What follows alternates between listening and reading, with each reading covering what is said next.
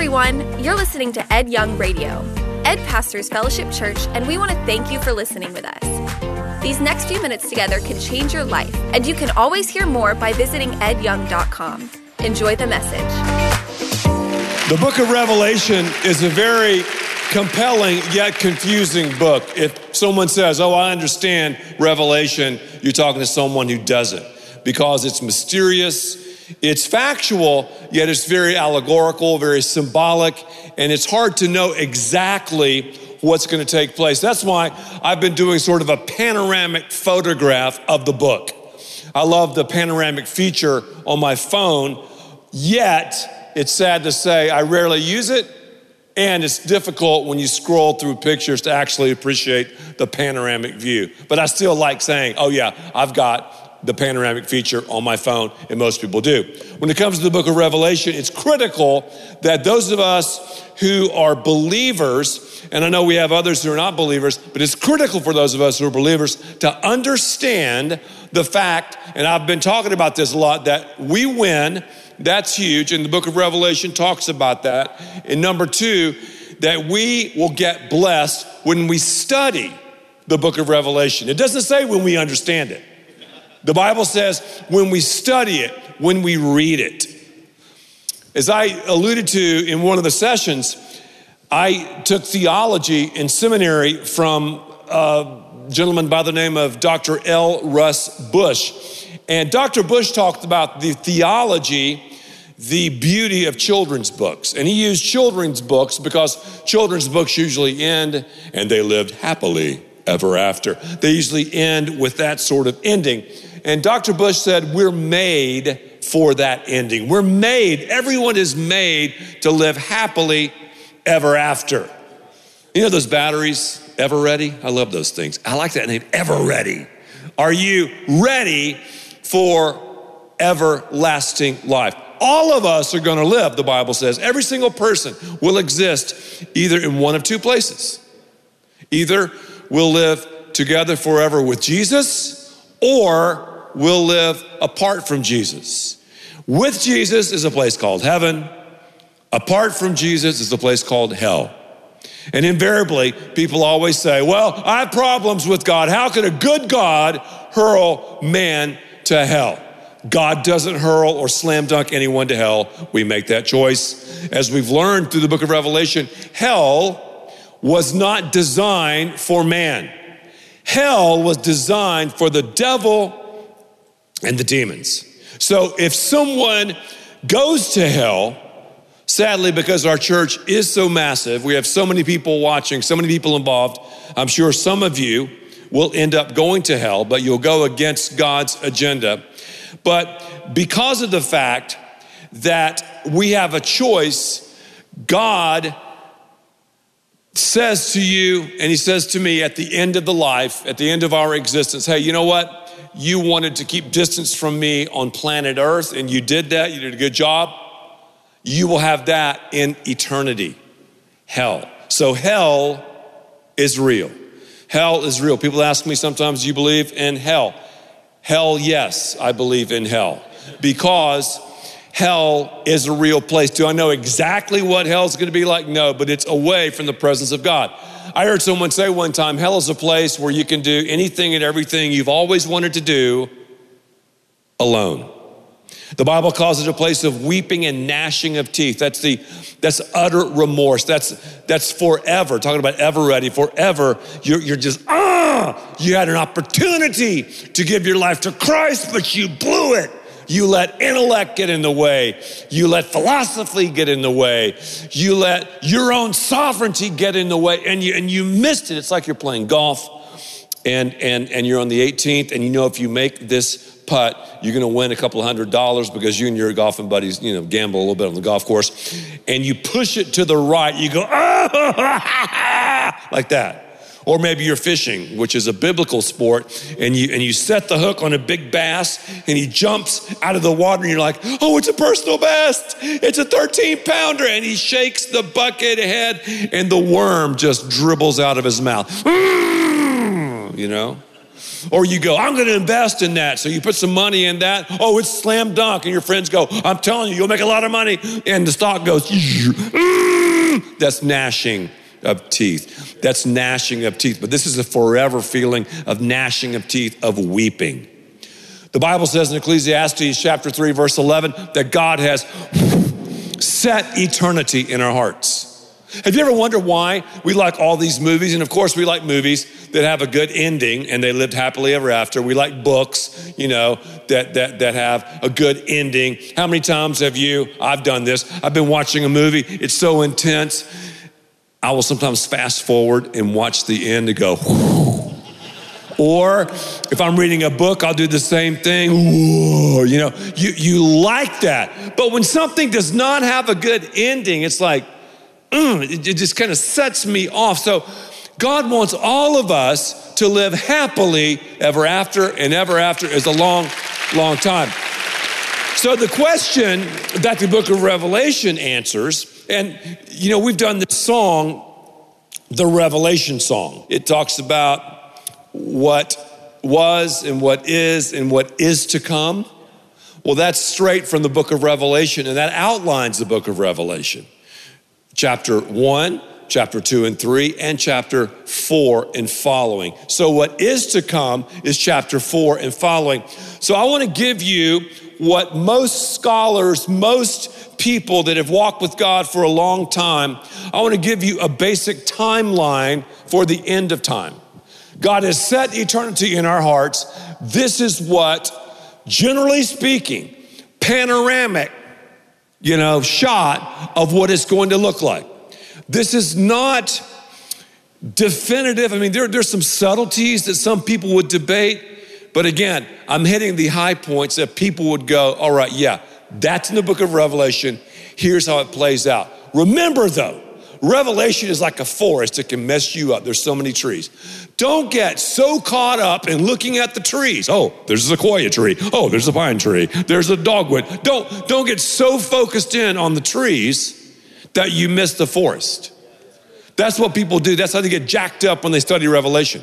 Remember, Revelation is about the end. It's supposed to be mysterious, yet there's a lot of applications. Let's talk about some of the things, and you'll notice this on your outline. The first thing I want to talk to you about is the rapture of the church. The rapture of the church. Now, the scripture talks about this. Let me jump over a little bit to another book, 1 Thessalonians chapter 4, another book that deals with eschatology, the study of last things, verses 16 and 18. It says, for the Lord himself will come down from heaven with a loud command. It's going to be loud, not quiet, a loud command. With the voice of the archangel and with the trumpet call of God. And the dead in Christ will rise first. Why will the dead in Christ rise first? They need a 6-foot head start. After that,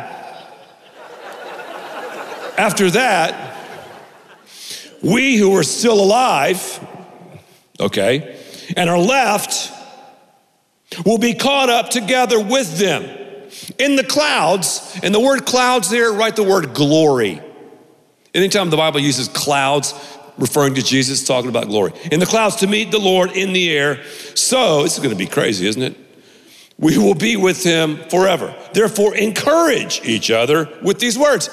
This is not a doggy-downer study. Revelation, like, oh no, oh this mayhem and madness. No, it should be an encouragement.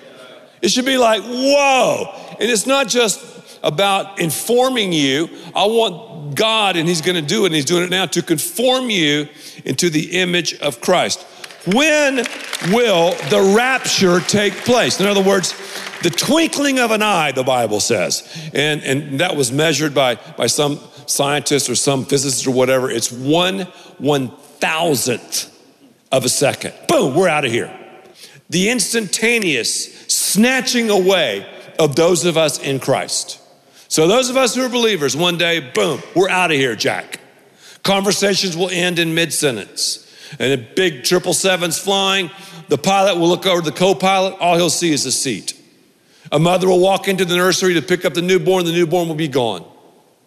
A boardroom will be half full.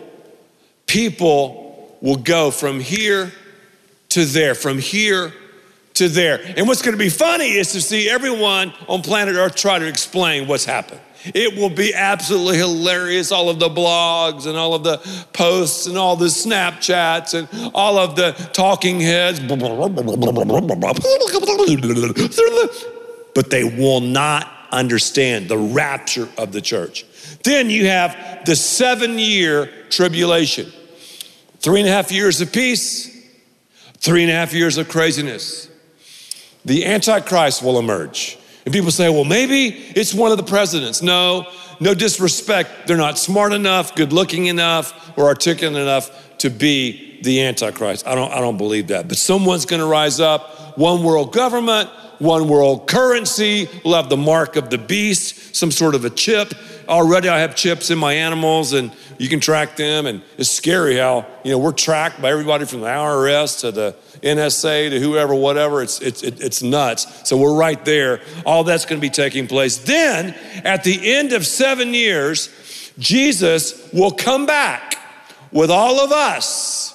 And when he comes back with all of us, you've got the giant war. You've got Armageddon. And it'll happen in the Valley of Megiddo. And I've been right there. I've seen it. Napoleon called this battle site the most natural battle site in the world. Blood will run 3 feet deep. It's going to be just absolutely epic. It's going to be mayhem, crazy. And then, of course, you have the 1,000-year reign, new heaven and new earth. Then Satan is finally thrown into the fire. We all say hell, yes, he's going to hell. That's where he belongs. And that is the name of that. So that's a basic timeline. You got people, different theologians, a lot of bright people. Some are pre-millennialists, others are post-millennialists. Others are pan-millennialists. It all will pan out in the end. Others are pre-trib, post-trib, all-millennialists. Don't worry about it. The good news is we win. The good news is he's coming back.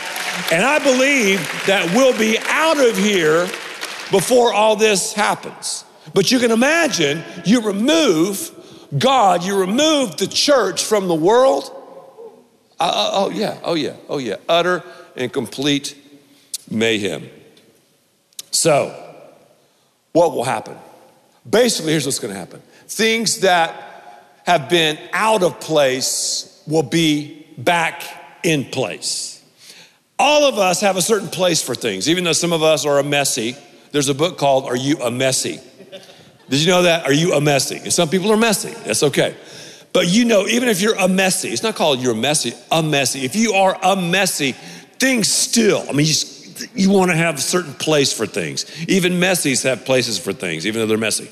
Some people are obsessive compulsive and they like things just, all the shirts and the shoes and whatever, everything in order. But we know that certain things, right, have their place in life.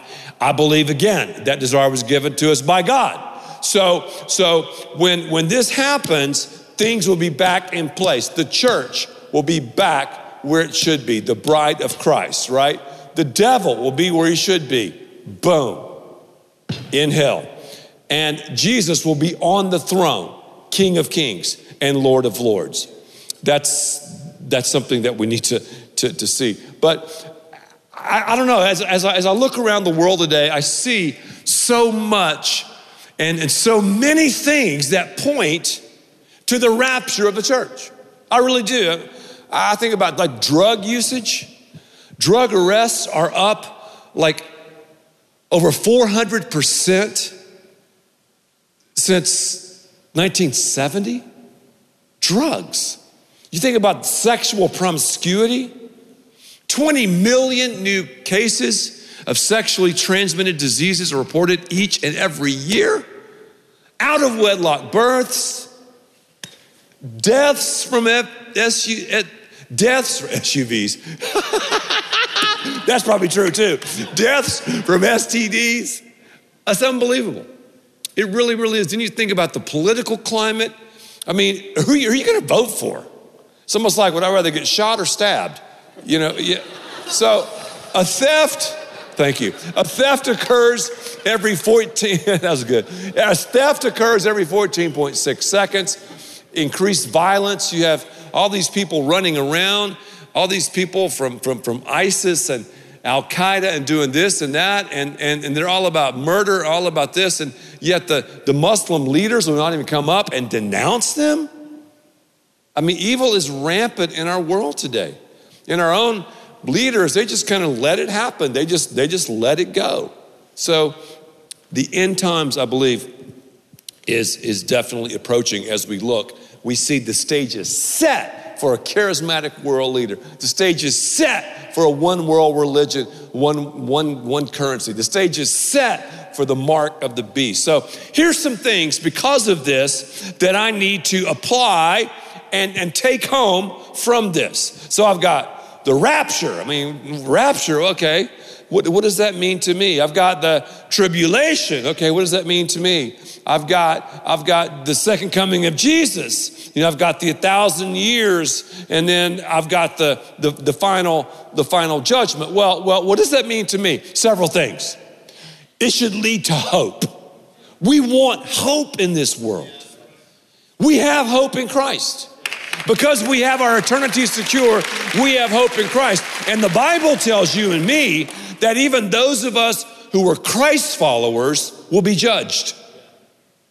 Now, I'm not talking about heaven or hell. If you're a believer, you're going to heaven. But the Bible does say we'll be held accountable regarding what we did with the opportunities, with the avenues, with the abilities that God has given us. So there will be tears in heaven. When we are judged, everything in our lives will be laid bare. It's like they'll be on these giant screens. Every thought, every act of anger, every moment of greed, materialism, envy, lust, everything will be right there in front of the brilliant blaze of God's glory. So that should motivate you and me to go, wow. And we're not perfect, but wow. What am I doing with my talent? What am I doing with my resources? What am I doing with my ability? God look at some and go, you had such a leadership gift, but you squandered it. Man, I gave you so many opportunities to make money, yet you spent it on yourself and this and that. And here your neighbor was lost and on their way to hell, and I put you with them. You know, I had your paths intersect. What did you do with it? Yes, it should cause a urgency, right? It should cause us to do that. And then to also realize too, when we think about this timeline, those without Jesus will go to hell. Now the Bible says that every knee will bow, every tongue will confess that Jesus is Lord. What does that mean? Well, the last scene that those who are away from God will have before they go to hell is that of Jesus on his throne. But then it'll be too late. No deal making, no second chance, no wheeling and dealing, no my bad, no, well now I got all my philosophical questions answered. Well now I say, no. Oh, well, I believe my biology teacher at A&M or at the University of Miami. Too late. It's too late. That's why urgency. But Christians, we should be the most positive, energetic, hopeful people around. So this should lead to hope. Number two, it should help us see the temporal versus the eternal. Obviously, matter matters. We're here and we're in and we're around this temporal place. And yes, one day there's going to be a new heaven and a new earth and all that. Yet we should have one eye on the temporal and the other eye on the eternal. Just like I said the other day, you know, did you guys see the national championship? Unbelievable. One of the best games I've ever seen in my life. The guy that scored and the guy that passed the pass to the guy that scored, they did a brilliant job of clock management. All the way down to the end. The time was melting off. He flipped the pass over to the guy. The guy shot it, and when the ball was in the air, literally, when it went through the net, game was over. Perfect. Time management, clock management. That is what we have to have. The clock is ticking. The time is melting. Don't so concentrate on the clock that you forget to play. Still take your shot. Still do your stuff. So we need to think about that. We need to think about, okay, when I face God, and I'm talking to believers now, when he judges me, and I love how people say, don't judge me, man. We can't judge anyone. We're not God. People say that because they don't like their stuff, being confronted, their sin being pointed out. That has nothing to do with judgment. They're just convicted. Don't judge me. So we need to think about the judgment seat of God, how we have this time of accountability, this time before God. So we need to do the best with what God has given us. And look at what God has given us. Amazing, amazing, amazing. So the temporal versus the eternal. Everybody is going to live forever.